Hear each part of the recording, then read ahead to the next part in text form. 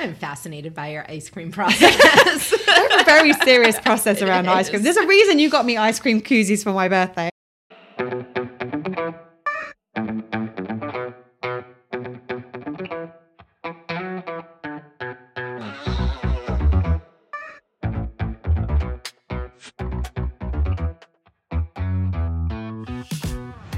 Hello, hello, hello, and welcome to Well Shit. It really is that simple. I'm Claire. And I'm Serena. On this podcast, we help you to understand about your 12 universal needs, why they are currently not being well met, how to meet them in ways that work for you, and how to consistently do so in quick, easy, and simple ways that fit seamlessly into your life.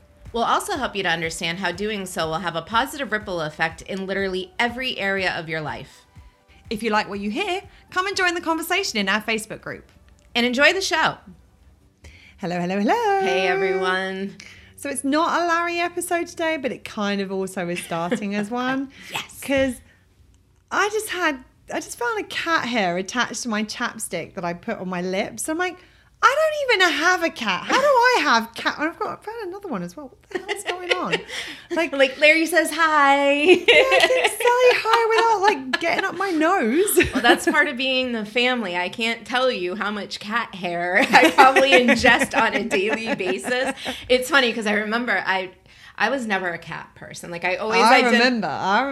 I always identified as a dog person. I didn't understand cats. Like And then Larry came along and my whole world got turned upside down. But I remember people like if somebody had cat hair on their clothes and I'm like there was a judgment. There was a judgment there. I'm like why wouldn't you like roll it off? You have cat hair on your clothes and they're like, yeah, it's my cat. Now I'm like, if you want me to try and get all the cat hair off my clothes, you're never going to see me again because it's yes, almost near impossible. Yeah. And I just don't care. Right. There we go. It is. You're pointing. I'm trying to get a high five out of that. You can high five too. Why not? I've come a long way in loving cats and not giving, we knew it was going to happen at one point today. Totally missed you. Be careful on the floor. Okay. All good. Right. I said, here's the funny thing. Literally, that hasn't happened, I don't think, yet. Ever.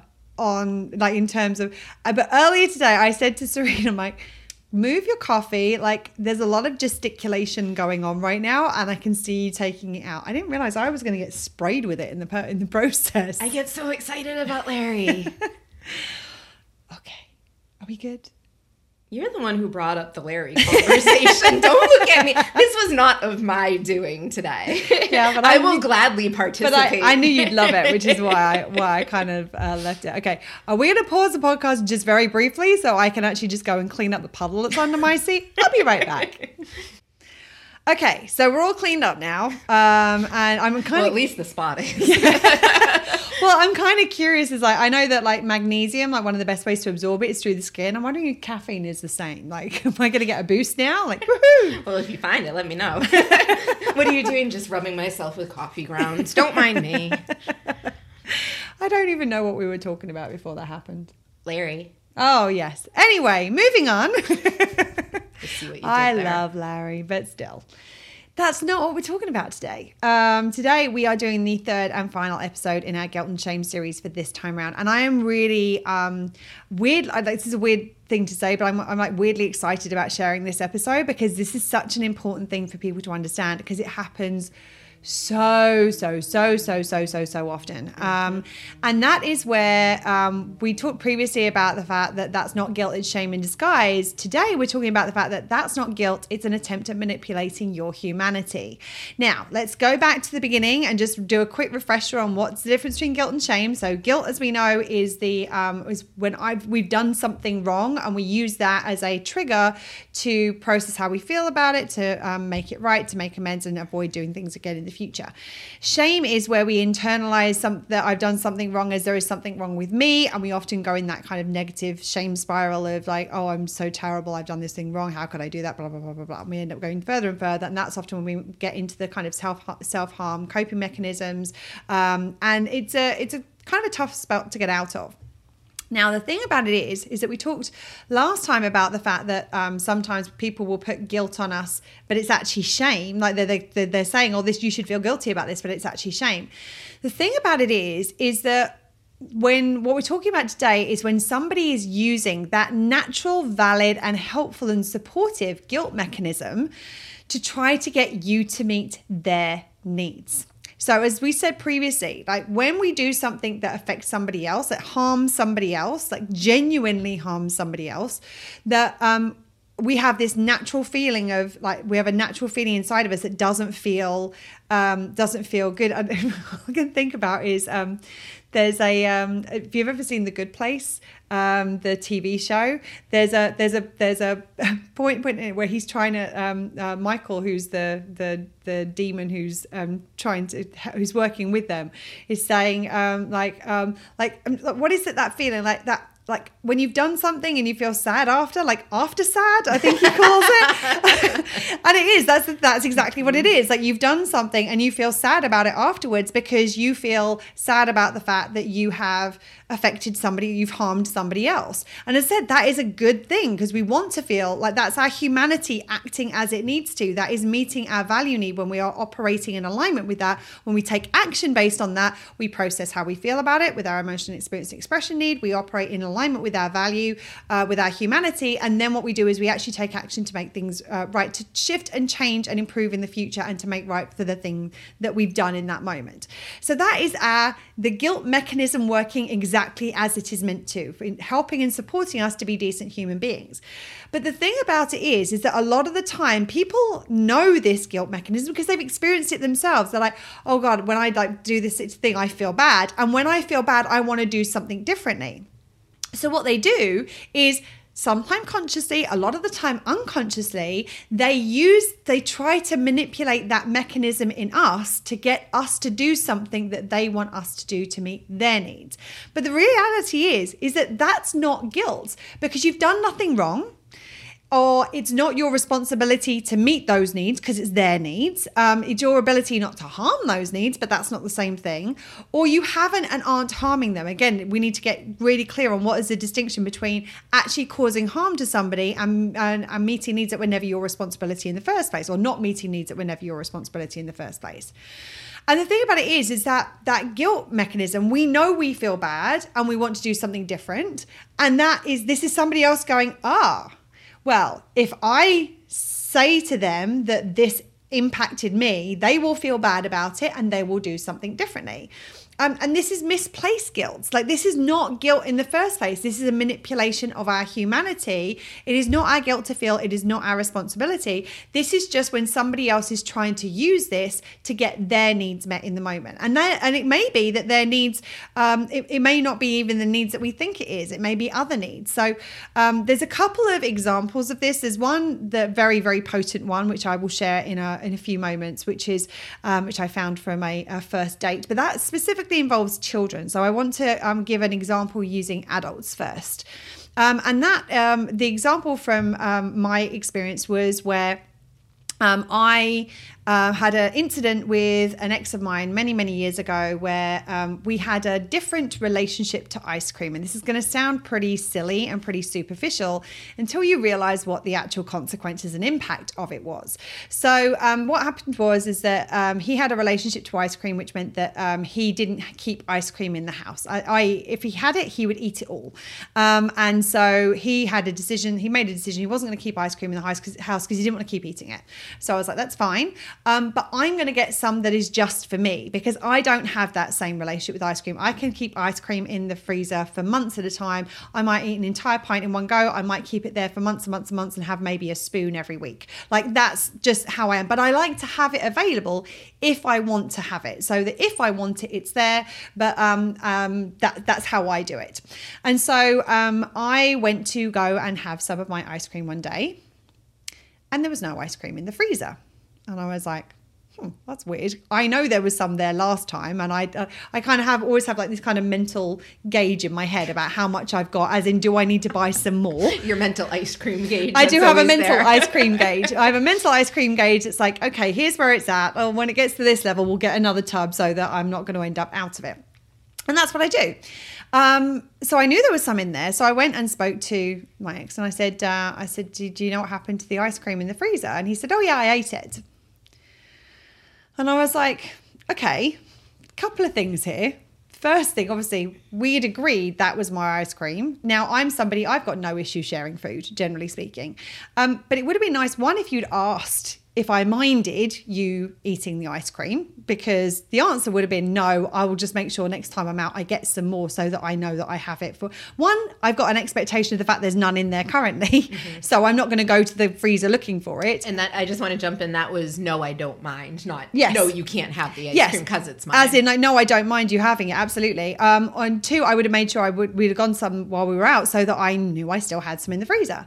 But secondly, it would have been really helpful for you to have told me that you had finished the ice cream and that there wasn't any in the freezer. So again, I could make a decision. Do I want to go get some now? Do I want to get some when I'm out? When am I likely to have some again? Like, I'll make a little calculation in my head about what's the next chance I'm going to need ice cream. Do I need to get out right now because it's going to happen in a couple of hours? Or is it a couple of weeks so I can get it next time I leave the house? I'm fascinated by your ice cream process. I have a very serious process around ice cream. There's a reason you got me ice cream koozies for my birthday a couple of years ago. Was it last year, wasn't it? I think so. Yeah. I have a little ice cream koozie so that I can keep the tub in a koozie to keep it cold. Keep it cold and keep your hands. I mean, there's times to take out the tub of ice cream. I feel like a lot of people have probably had this experience, but when you take out that tub of ice cream and you're holding it, because sometimes you don't want a bowl. Sometimes you realize, I don't need a bowl. Like, frequently, I'm just spoon and tub. Yeah, spoon and tub, and then like your hands stuck to it, and then you get and one I'm side get that's cold melty, easily. So yeah, it was a very thoughtful gift. But yeah, there's probably way more thought goes into my ice cream stuff than there probably should be. But hey, it's how I meet my needs. Some of them. And I realize she appreciates that. Yeah. So I'm like, ooh, ice cream gifts. Yes, exactly. And the funny thing is that I actually don't eat that much ice cream compared to most people, but it's just something that I enjoy every now and again. So that was the kind of conversation. And so I kind of went and spoke to him and was like, look, here's the thing. Like, I don't mind you eating the ice cream. I would have been more than happy to have shared it with you if you'd asked me. But the fact that you didn't ask me kind of feels a little bit crappy because it didn't give me the option to say, actually, no, because I'm going to have it later that same day, or yes, but would you mind going and getting some to replace it so that I have some for when I want it? And again, same thing with not letting me know that there was none in there. And generally with food between the two of us, we used to often eat from the same stuff. So it was slightly different with this because this was the one thing that we had in the house where it was like, I have some and you have some because we have such a different way of operating and eating ice cream. Operating with ice cream is just kind of a weird thing to talk about, but hey, it's true. So I went and spoke to him about it and I was like, hey, I just want to talk to you about this because this doesn't feel great and here's the reasons it doesn't feel great. Now, as I recall, I wasn't like super upset about it. I wasn't like super angry about it. I might have been a little bit frustrated about it because when I went to go and actually eat it myself, there was none there. But I was like, generally speaking, okay, this would have been like, I would really appreciate it if it was done this way. And he responded very, very strongly to the fact that I had basically called him out for what he'd done and asked him to do it differently. And when I say he responded very, very strongly to that, it resulted in an argument that lasted, I think it was, I don't remember exactly how long it was, but it was something ridiculous. It was something stupid, like 12 hours. We ended up talking about how he was feeling about the fact that I had mentioned to him about the ice cream and I'd asked him to do it differently in the future, which kind of indicates how toxic a relationship it was, because no matter what the situation is, that is not a conversation that should take that length of time. No. And nor should it have been him unpacking why he was upset that you brought it to his attention that he crossed boundaries that were obviously set. Mm-hmm. And the thing about it is that, yeah, it was like, people are like, well, it's like, it's it's ice cream. Like, why does it matter? And the reality is that, yeah, it wasn't a big deal in the grand scheme of things. If it meant something else, it would have been a big deal. And it wasn't a big thing. And still, I wanted to ask for what it was that I needed and to point out that the things that he'd done are not things that I appreciated. And I would appreciate it if we found a different way of doing it. It's about clearing little niggles. And we're going to get into that in another episode. We absolutely will. But the interesting thing is that his response to my communicating the boundaries and asking for what I needed was actually an attempt to try to manipulate me into not doing that again.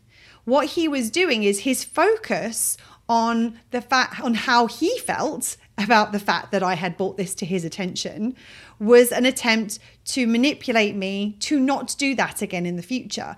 The interesting thing was, it was only the following day that I realized, hold on a second, we never actually got to addressing the thing that started it in the first place, which if he just said, oh my goodness, you're absolutely right. Next time I will make sure I ask you in advance. And if I don't, because you're not around or what have you, I'll make sure I let you know if I use your stuff so that there's none left. Like, that's literally, that would have been the end of the conversation.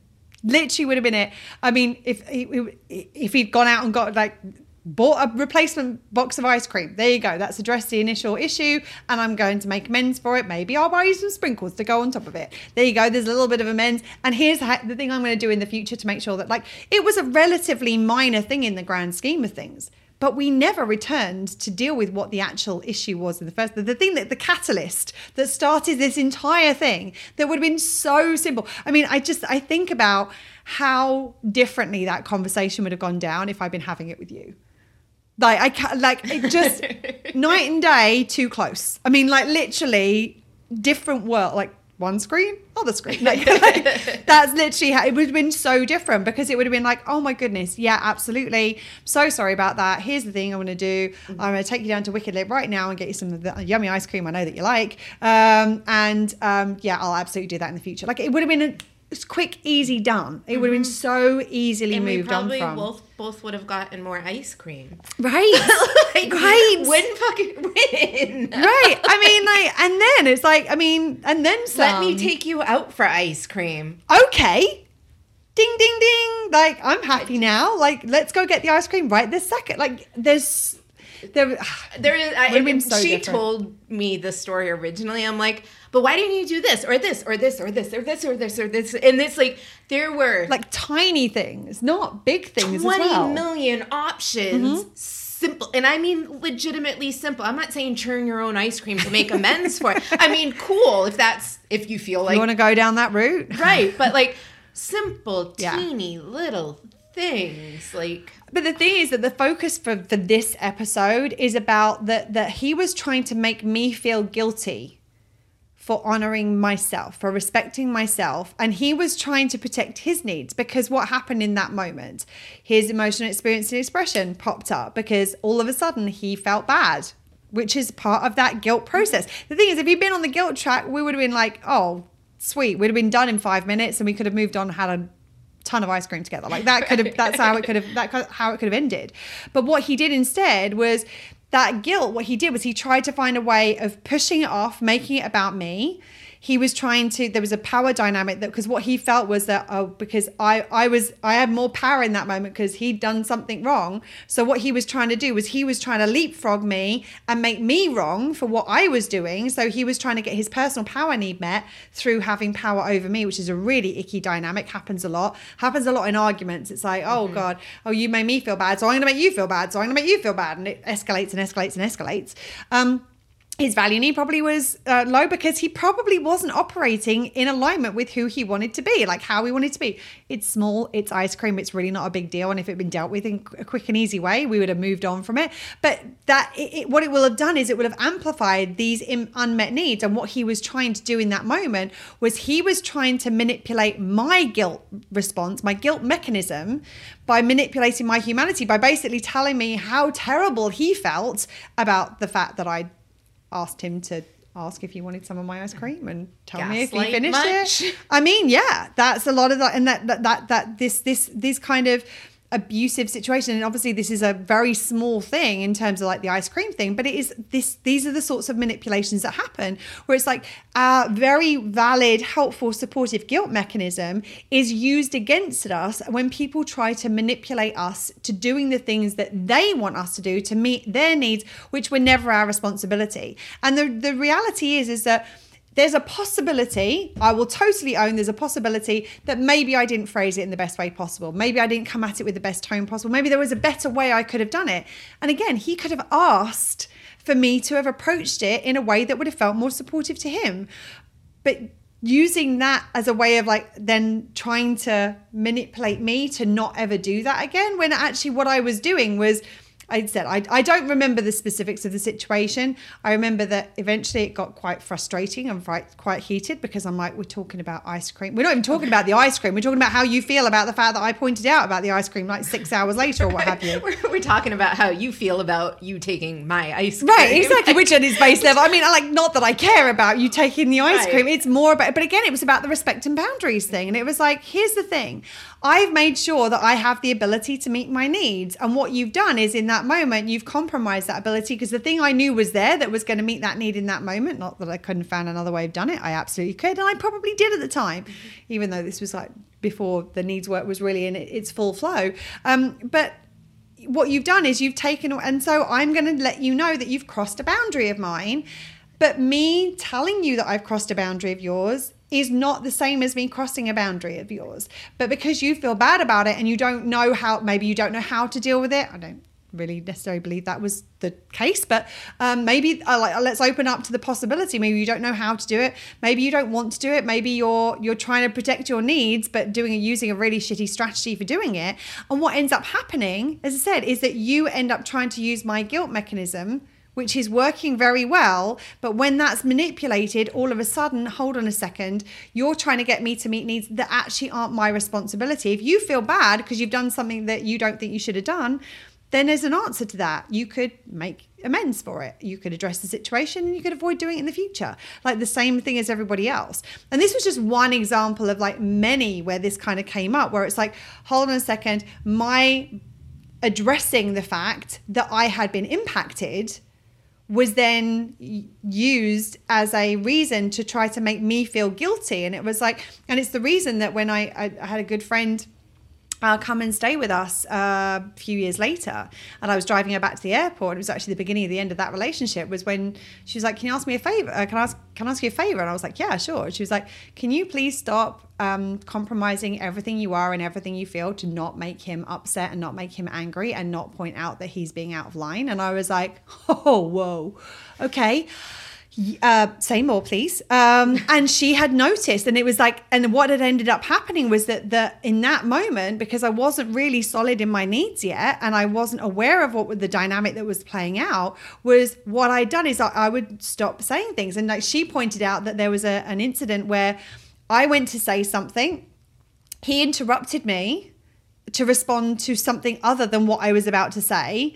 I said, actually, that's not what I was about to say. I was going to say this. And he got angry with me because he responded to something without listening to me, and got angry with me because I put it back on the track that I'd originally been trying to talk to him about. Like, I mean, when you look at it like that, and that's what was happening, is that, and she saw it. She saw him get angry because he'd make a mistake. But what he would do is he would put that guilt onto me as an attempt to try to manipulate my behavior.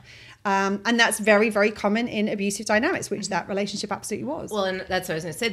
There's a pattern there. We're talking about ice cream, which is a simple little thing. And it can seem, in the grand scheme of what life can be, the ice cream seems like such a small thing. But it's the ice cream, and it's the interrupting. And you'll notice, like in Claire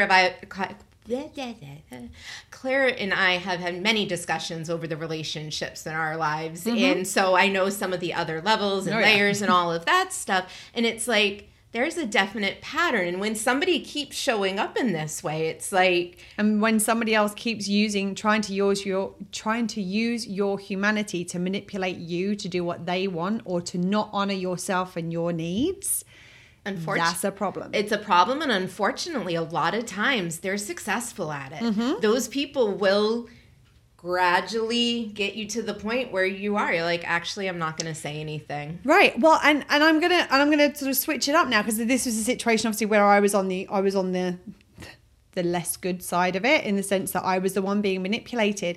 And I'm also going to own, when I was younger, I would do the same thing. Like if somebody was like calling me out on stuff, and I would like, that's where the tears would come out. Like if somebody was telling me that I was doing something that was not okay, like, I mean, we're going back years and years and years ago when I was much younger, like the tears of like, oh, you're being so mean to me. And I'm trying to use that guilt mechanism to stop them from calling me out on the thing that actually they're entitled to call me out on, because I've done something that's not okay. I mean, we've all had situations like this. Yeah, having people like, yeah. I almost got really specific, and I won't do that, but yes. It happens so frequently. So that it really does. Yeah. That's the sad. I mean, it really does, and it's like people will throw in, and I know I'm again guilty myself of taking a situation that might not be a good situation, like, you know, I'm going through this rough time because of this, and and then I use that as the excuse, but I also used.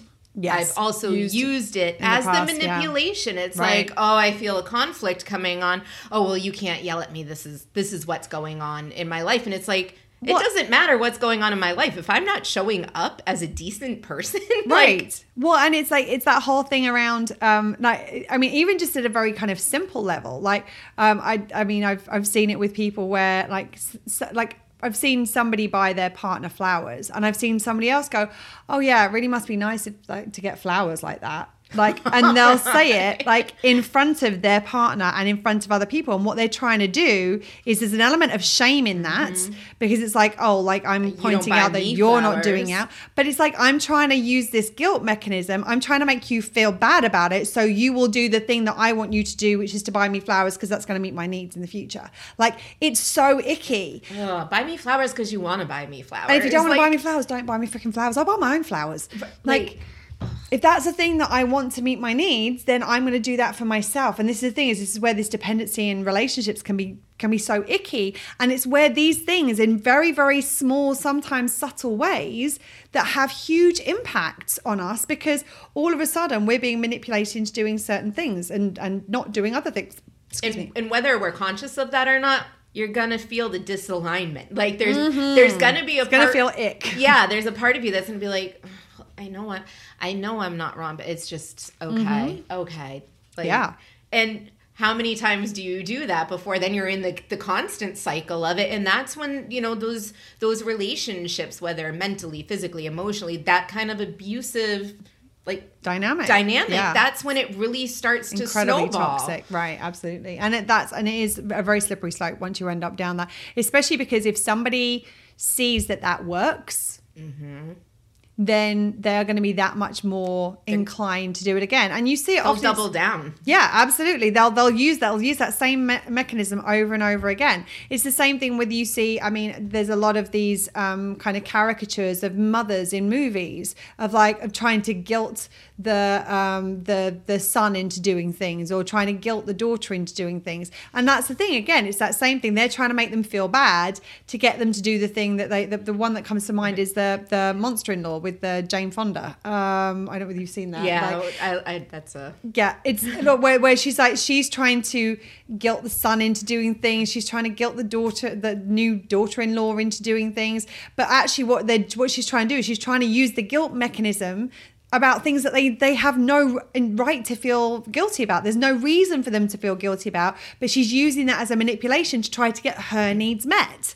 Same kind of dynamic. The one that sticks out to me, and we actually have an episode planned on this, is the "if you love me" factor. Oh, right. Yes. Like, if you love me, you'll do this. And I see it a lot with parents and their children, and adults and younger people. And then relationship to relationship, friendships, like relationships, partnerships, even at work. Right. Like, and it might not be "if you love me," but if you were a good colleague, if you were a good friend. And it's that thing of like, oh, well, therefore, if I'm not doing this, I'm a bad friend. I should feel bad about not being about being a bad friend. So I should do the thing that means that I'm not going to be a bad thing. So that's where that humanity is getting manipulated. And I'm going to meet their needs, even if it compromises my needs. Yeah, exactly. So there's a story that kind of wraps up the whole kind of guilt and shame thing. And there's a little bit of this in it. There's a little bit of stuff that we've talked about in the other episodes, but it was just such a huge moment for me that I wanted to share about this. So I went on a blind date.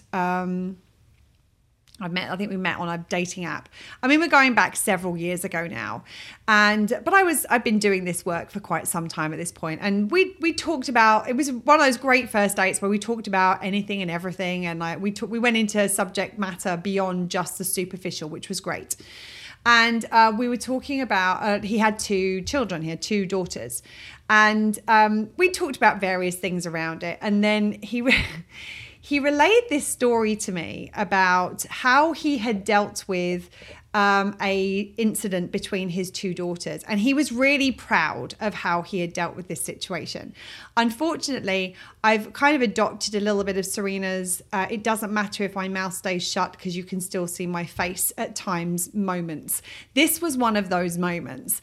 And what happened was he'd said that they were out in a shopping mall, and he didn't share anything about the preamble to what happened. But what he said was that his older daughter, I think his older daughter was maybe around 7, and his younger daughter was maybe around 3. I think that's those sorts of age range.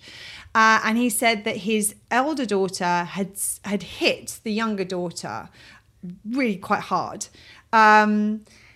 And he said to me, I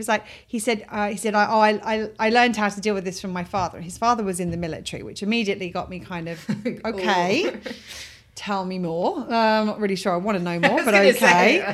I'm a little concerned about where this is going now. So he said, I got right up in her face. He said, I got nose to nose with her.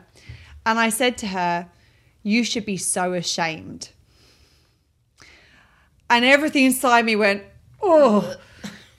Unfortunately, I think my face indicated that everything inside me went, ugh, because he went, or maybe there was another way to deal with it, like in that moment, because he obviously read on my face. I'm like, that's not how you deal with that. Not only did you do that, you're proud of it. Yes. And he was like, okay, so obviously you have an opinion on this. I was like, well, yes. I was like, firstly, this guy is sort of 6'4". So if you can imagine like a 7-year-old girl, first of all, you getting in her face like that, you're getting into her personal space, and there is a power dynamic there. Like you're already her father, she's already a child, you already have power over her, but you doing that is incredibly intimidating. It's traumatic alone just to get in her face like that. There's a fear. You're trying to instill fear in that moment. And fear is never a good ally when it comes to working with children. Like, it's not going to support the situation. And he said, and I said, the second thing is that the wording that you use, you should be so ashamed. And we talked about the difference between guilt and shame. And I was like, there's a difference between her feeling guilty because she's done something that actually isn't in alignment with who she wants to be, and that you're teaching her to be the sort of person who makes right when they've done things wrong. Or that's one of the options, which is the guilt option. The shame is there is something wrong with me. I am a bad person. As soon as you do that, it's like immediately starts eroding somebody's self-worth. It immediately starts compromising their value need, and it immediately starts creating this kind of downward shame spiral. I was like, so shame, I would definitely not use in this situation. I won't use it in any situation, but I would definitely not use it with a 7-year-old child. I'm just thinking about that, like at 7, at 16, at 21, like most people don't know who they are as people. Like they're still developing, they're still creating this person that they think they're gonna be.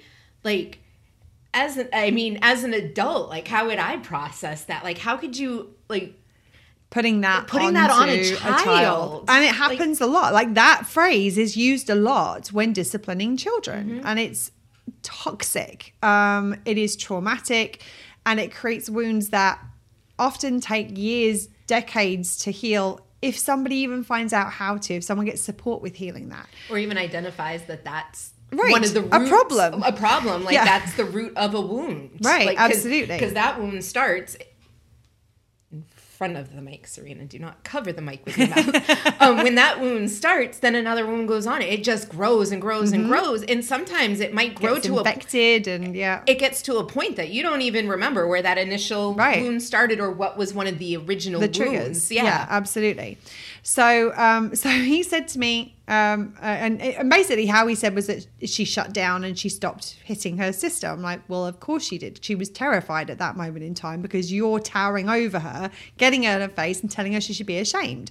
And he was like, he said to me, he's like, so how would you have dealt with that situation? I'm like, well, for a start, I wouldn't have compromised her personal boundaries. Like if there's a difference between if she was actively like had a knife in her hand, was waving it around and risking hurting herself or other people, like absolutely it's okay to get into a child's personal boundaries to stop to avert further harm, like to stop the harm from happening. But in this situation, the moment had passed. She wasn't doing anything in this moment. That was an intimidation technique. It was your way of trying to control her. And that you should be so ashamed was, again, it was an attempt at manipulating her humanity, because he didn't understand the difference between guilt and shame.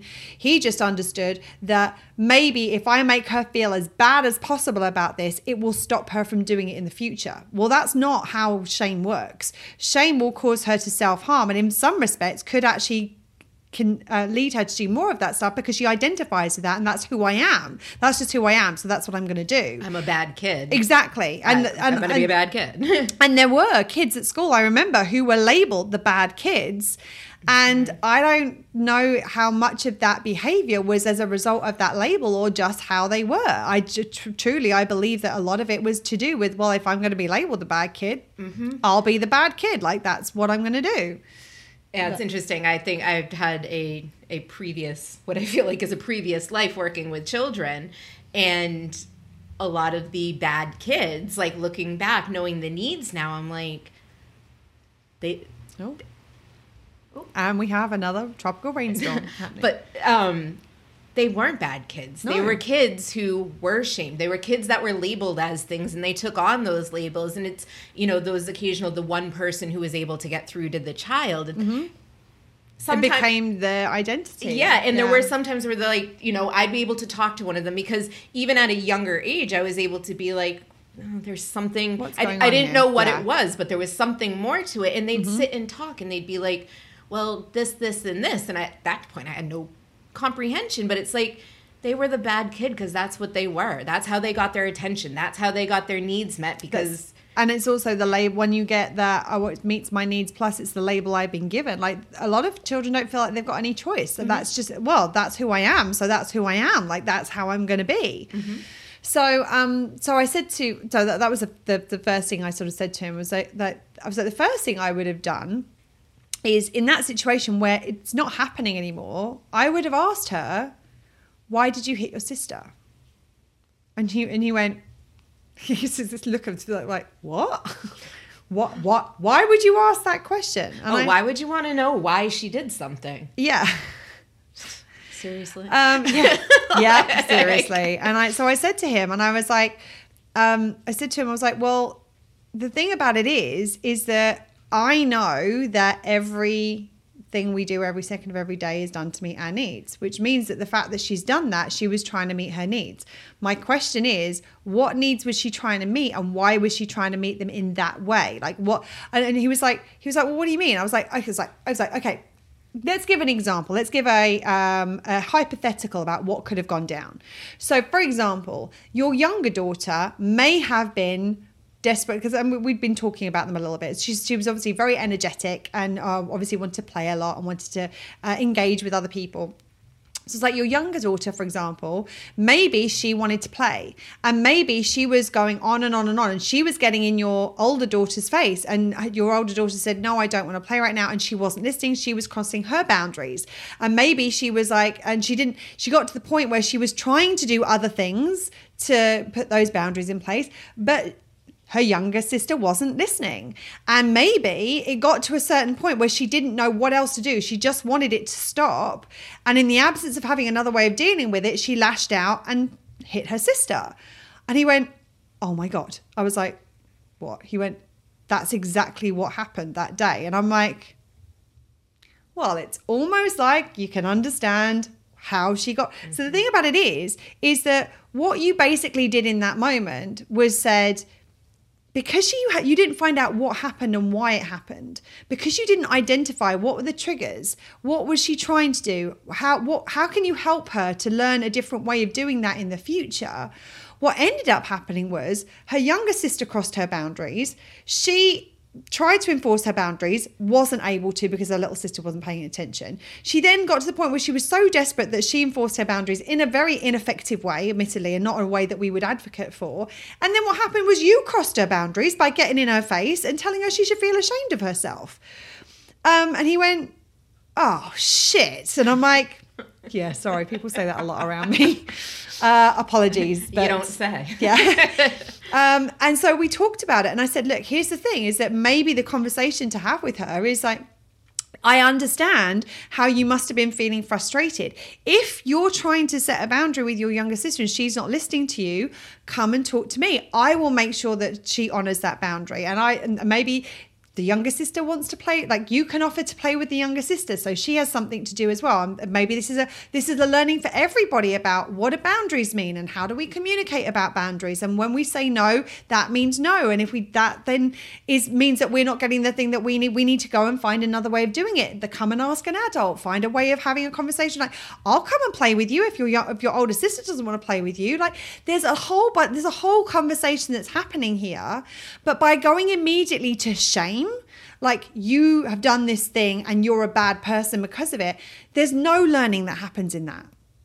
There's no learning for the younger daughter who actually was also crossing boundaries. But what the message that the older daughter gets is it's okay for her to cross my boundaries, but it's not okay for me to cross other people's boundaries. So then she starts to question her boundaries and whether, well, does that mean that I shouldn't set my boundaries? It's not you shouldn't set your boundaries. It's like, here's a different way of setting your boundaries. Here's a way of doing that. And if that doesn't work, then we'll find a different way of doing it. If that doesn't work, come and speak to me. I will speak to your younger sister and I will make sure that she respects your boundaries because I respect your boundaries because I know your boundaries should be respected. The same way as I will not get into your personal space. I will come down to your level so we can have a conversation eye to eye about it, but I'm not going to try to intimidate you and fear you into doing what I want you to do. So in that situation, he was using two triggers. One was the fear. I'm going to try and fear you into doing what I want you to do, and I'm going to try and shame you into doing what I want you to do. None of these are a healthy, constructive way to support your child in learning to be a decent human being, because what they will either do is they will learn that it's okay for other people to cross their boundaries and they will end up becoming the person who other people compromise, or they will learn that that's how you do it with other people and they will become that intimidator and they will become that person who crosses boundaries. Like those that they learn more from what you do than what you say. So they will either learn that what you do is because that's what they deserve, or what you do is the right way of doing it, and they'll start doing it themselves. That's where the apple doesn't fall far from the tree. A lot of that is the unconscious and conscious learned thing. Yeah, absolutely. And so we had this conversation. So I was like, in this situation, I would find out why she did it, what was going on for her. I would have a conversation. I would sit down and have a conversation with the three of you. So what was going on for you? Why weren't you listening to what she said? Well, I really wanted to play. Well, in which case, if you really want to play and she doesn't want to play with you, it's important that you respect that she doesn't want to play with you, but you can always come and play with me. I'll play with you in that situation, or we'll find something for you to do that's fun so that you can have fun. Like, this is a great opening for a dialogue that would help everybody to learn and grow. It would build trust, it would build connection, and it would be, and here's here's the thing, is that even in that situation, you can still say, like, hitting your, and I'm sure that she probably did feel guilty about hitting her sister, because that's not in line with her humanity. And her humanity is going to be going, that wasn't a good idea. Let's find a way of making that right and not doing that again. So she's going to have that internal thing anyway. And this is a great opportunity to communicate to her, like, okay, so do you, like, I'm guessing you probably feel bad about it, right? Because like, I know that you don't, like, you love your sister and you don't want to hurt her. And she probably would be like, yes, actually I do. Like, yeah, that's what happens when we do something that isn't kind to other people. We end up feeling bad about it. That's our guilt. And it's okay to feel guilty. It's okay to process that. So then what we look and do is like, what can I do to make amends? Like, can I go and get her something to put on her face that to help with the healing? Can I do something nice for her to make amends for what it was that I did? So this is, all of these are learning opportunities to communicate about our needs, like recognizing what needs of hers were compromised in that moment, what needs of the younger daughter were compromised in that moment, what needs of the adult was compromised in that moment, because he reacted to his needs being unmet. It either had his value as a father, they were out in a shopping mall. So how he feels he's being judged by other people, like that's going to impact on his reaction. How he feels like he's, like in terms of his value, like I failed as a father because my daughters are hitting each other. That's not what, like, there's a lot of things. And his reaction was probably a reaction to his unmet needs. So it's like, okay, what needs are up for me right now? How do I take care of those super quickly so that I'm not reacting from those places when I'm then speaking to my daughter. I am actually focusing on how do I best support her with her needs and learning into growing into being a decent human being. And it's often a moment of learning and of education, especially with children. And sometimes that can feel like a lot, like, oh, I have to get this through to them. Yeah. Sometimes there has to be a couple of different situations for it to really be like, okay, this is how we operate. But I'm going to use an absolute here. Like, it is always better to go through this process and talk about it and find out what the root of this was. Because in the future, it can be a reference point if needed. Yes. And it can also be the anchor that's like, ooh, I just did something. I remember talking about this with my father, and you know, he said this, this, and this. Not like, ooh, the last time I did this, he screamed in my face and made me feel so bad, and all these things. You can take that anchor and make it a positive anchor for change, rather than a trauma. A trauma. And that's really what it was. Really what it is. And who knows, that father may have been actually reacting based on the traumas he had. Well, this scared me straight. I'm going to do this to her, and it's going to scare her straight. Well, you were scared. Like, you really, like, think of the emotion that you're pulling your anchor from. Absolutely. And the thing about it is that here's the thing, is that you look at this situation, and when he and I were talking, it would have been very easy for him to have gone, oh, fuck, I'm a terrible father. I'm like, I've fucked up. How could I have done that to my daughter? Like, and he could have taken this, I've done something wrong, and he could have created another shame spiral for himself and gone down that.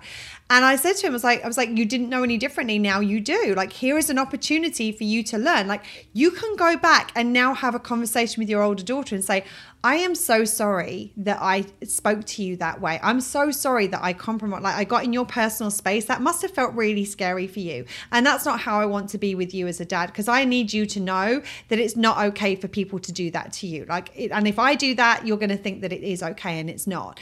So I'm really sorry for saying the things that I said. And I'm sorry for not asking you what was going on. Like, let's have can we have a conversation? Would you be willing to talk to me now about it and tell me why it was that you did that? So, like, he could have then, it would have been very easy for me to have gone, ugh, that's not how I'd have done it. And for him to have gone, oh God, and another shame spiral started. Like, shame spirals don't help anybody. And sometimes I think that's what sometimes happens, is like, oh, well, I've caused this deep pain to somebody else. I have to feel equally bad about it to somehow create some sort of balance. And it's like, no, that doesn't help, because the shame doesn't actually create any support or healing or forward motion. It doesn't make anything better. All it does is it means that two people are now sitting in a shitty situation and both feeling terrible about it. Whereas we can use this opportunity. And that's what happened in the moment was I remember we left the pub that we were at, and he said to me, he said, I cannot thank you so much. You have forever changed my relationship with my daughters, and I will never know how to thank you. And we actually never spoke again. We actually never saw each other again. He was a nice guy. It just wasn't a good fit.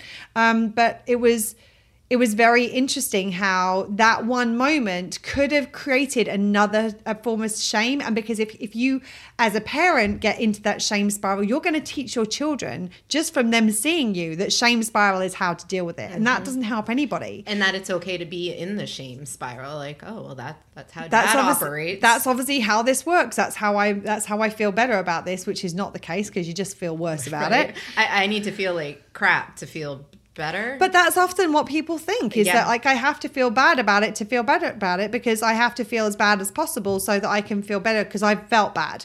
And it's like, no, the feeling bad is the catalyst to do something to make it better, to move things further forward. And that was the conversation I had with him. It was like, you didn't know any differently before today. Now you do. You can go and have this conversation with her. You can apologize to her. You can show her it's okay to make a mistake, and it's okay to apologize and make things right and start to move things and heal things and build trust and build connection that might have been severed in those moments.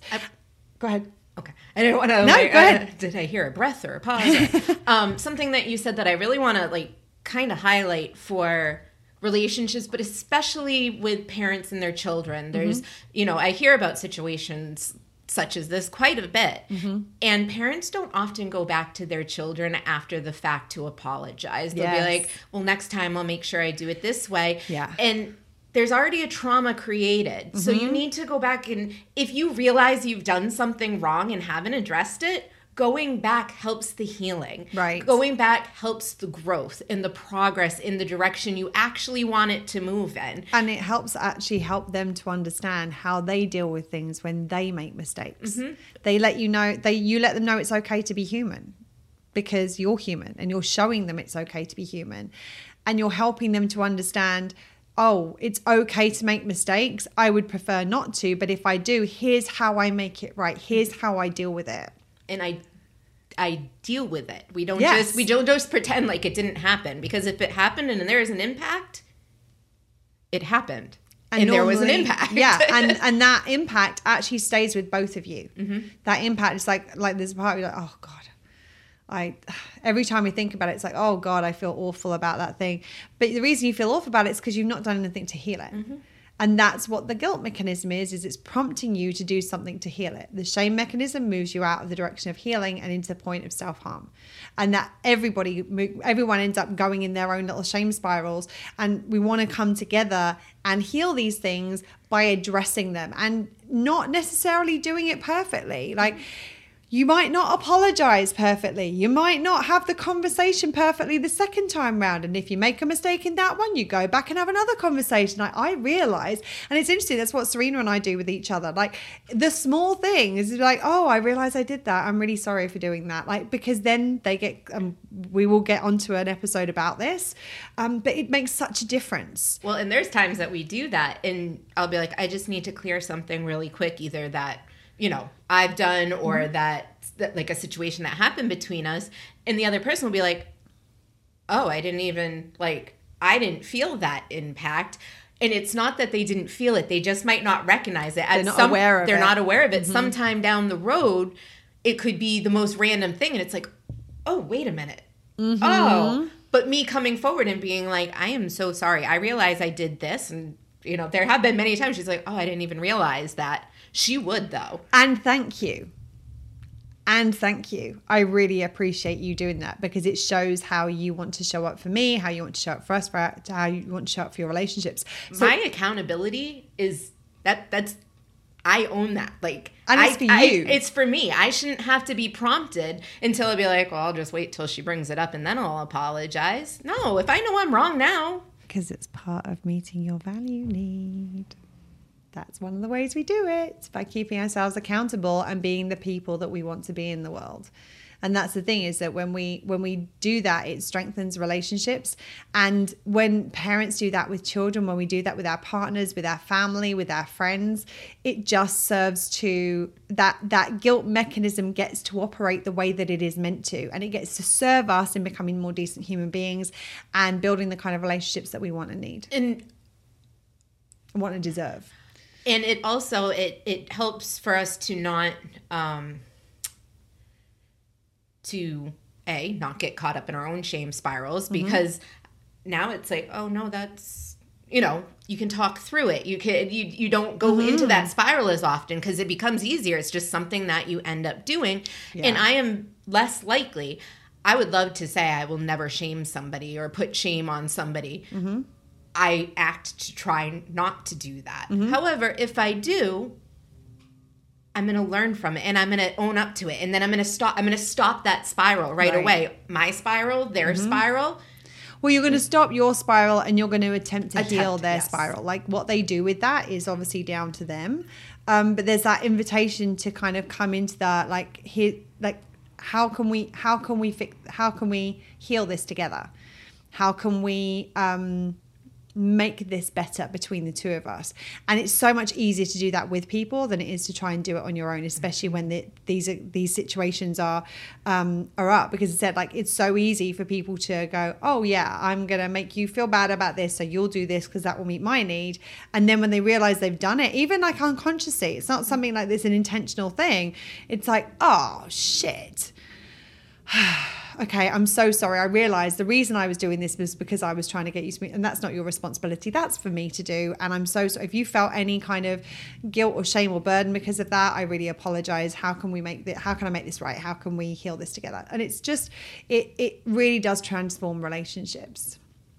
So I think that's it for today. Anything you would like to add to this? I'm good for right now. This is the scratching of the surface of this stuff, because guilt and shame comes up so much with respect to needs, and it's really important to identify which one we're operating with and which one is going to be constructive and supportive to us and the people around us, and which one is going to be destructive and unsupportive. And it's very, very easy. Guilt, when engaged with in an appropriate way, is almost always constructive and supportive, because it moves us in the direction of healing, and it moves us in the direction of change and being a better human being, more decent human being, and in alignment with our humanity. Shame very, very rarely it's almost always destructive. I don't know. I can't think of a single example. So I'm going to say it's always destructive, and say that is something that when we notice that coming up, when we notice it engaging in our relationships with others, when we notice it in ourselves, that's where we want to pause, come back to where what it was that we did, and how do we jump onto that guilt track so that we can then move on towards healing. Also, I am going to jump in. This seems to be the new thing. It's me saying I'm good, and then I'm... be careful of jumping on somebody else's shame train as well. Yes. And reinforcing either somebody's self-shame or the shame that they have about themselves, or backing up the shaming of somebody. Or adopting it yourself. Any of those things. Like, it's second we start to and this is the thing, is that when you notice somebody else is on the shame train, it rhymes. When you notice somebody else is on the shame train, that's your invitation to, it's not your responsibility to take them off that shame train and put them on a different one. But through questions, you can start to have that conversation. Like, I'm curious, what was it that you actually did? Okay, here's the thing you actually did. Okay, so what could you do to make that better? What can you do to heal that? And there are some things, you can't change the thing that has happened, but for example, you might be able to donate to a cause. You might be able to volunteer for something. There's a whole bunch of things that you could do that might help make that a little bit better and start to heal that thing. So it's like, through asking questions, that's how you invite somebody to change tracks. And say, like, actually, again, like, it's like, rather than you've seen me do it with Serena, of like, we're pointing out where she's creating that label of an identifier for herself and say, actually, that's something, I don't believe that's who you are. That is something you might do at times. And if that's something you want to change, then let's look at how we can change that. But there's a difference between it being something you do and it's being who you are. And likewise, like when if you notice somebody else's like shame thing, we're like, oh shit, is that something I should feel ashamed about? Like and adopting that, and it's spreading and going even further from that point of view. So I think that's everything for today. All your final bits are complete? I believe so. Okay, we're going to finish quick just in case. No, I'm just joking. Larry. So thank you for watching today. We're really great. There will be a Larry episode. Don't worry. We'll get to that point. But for now, we're going to finish up. Thank you for watching. Thank you for listening. Stay safe. And remember between now and next time to keep meeting your needs. Lots of love. Bye. Bye, friends. That's it for today. If you like what you heard, please subscribe, rate, and give us a written review, as it will help more people find us. And remember, the only time that the guilt mechanism is actually helpful is when you have genuinely done harm to someone or something else. And that's your opportunity to heal, learn, and grow from it. Well, shit. It really is that simple.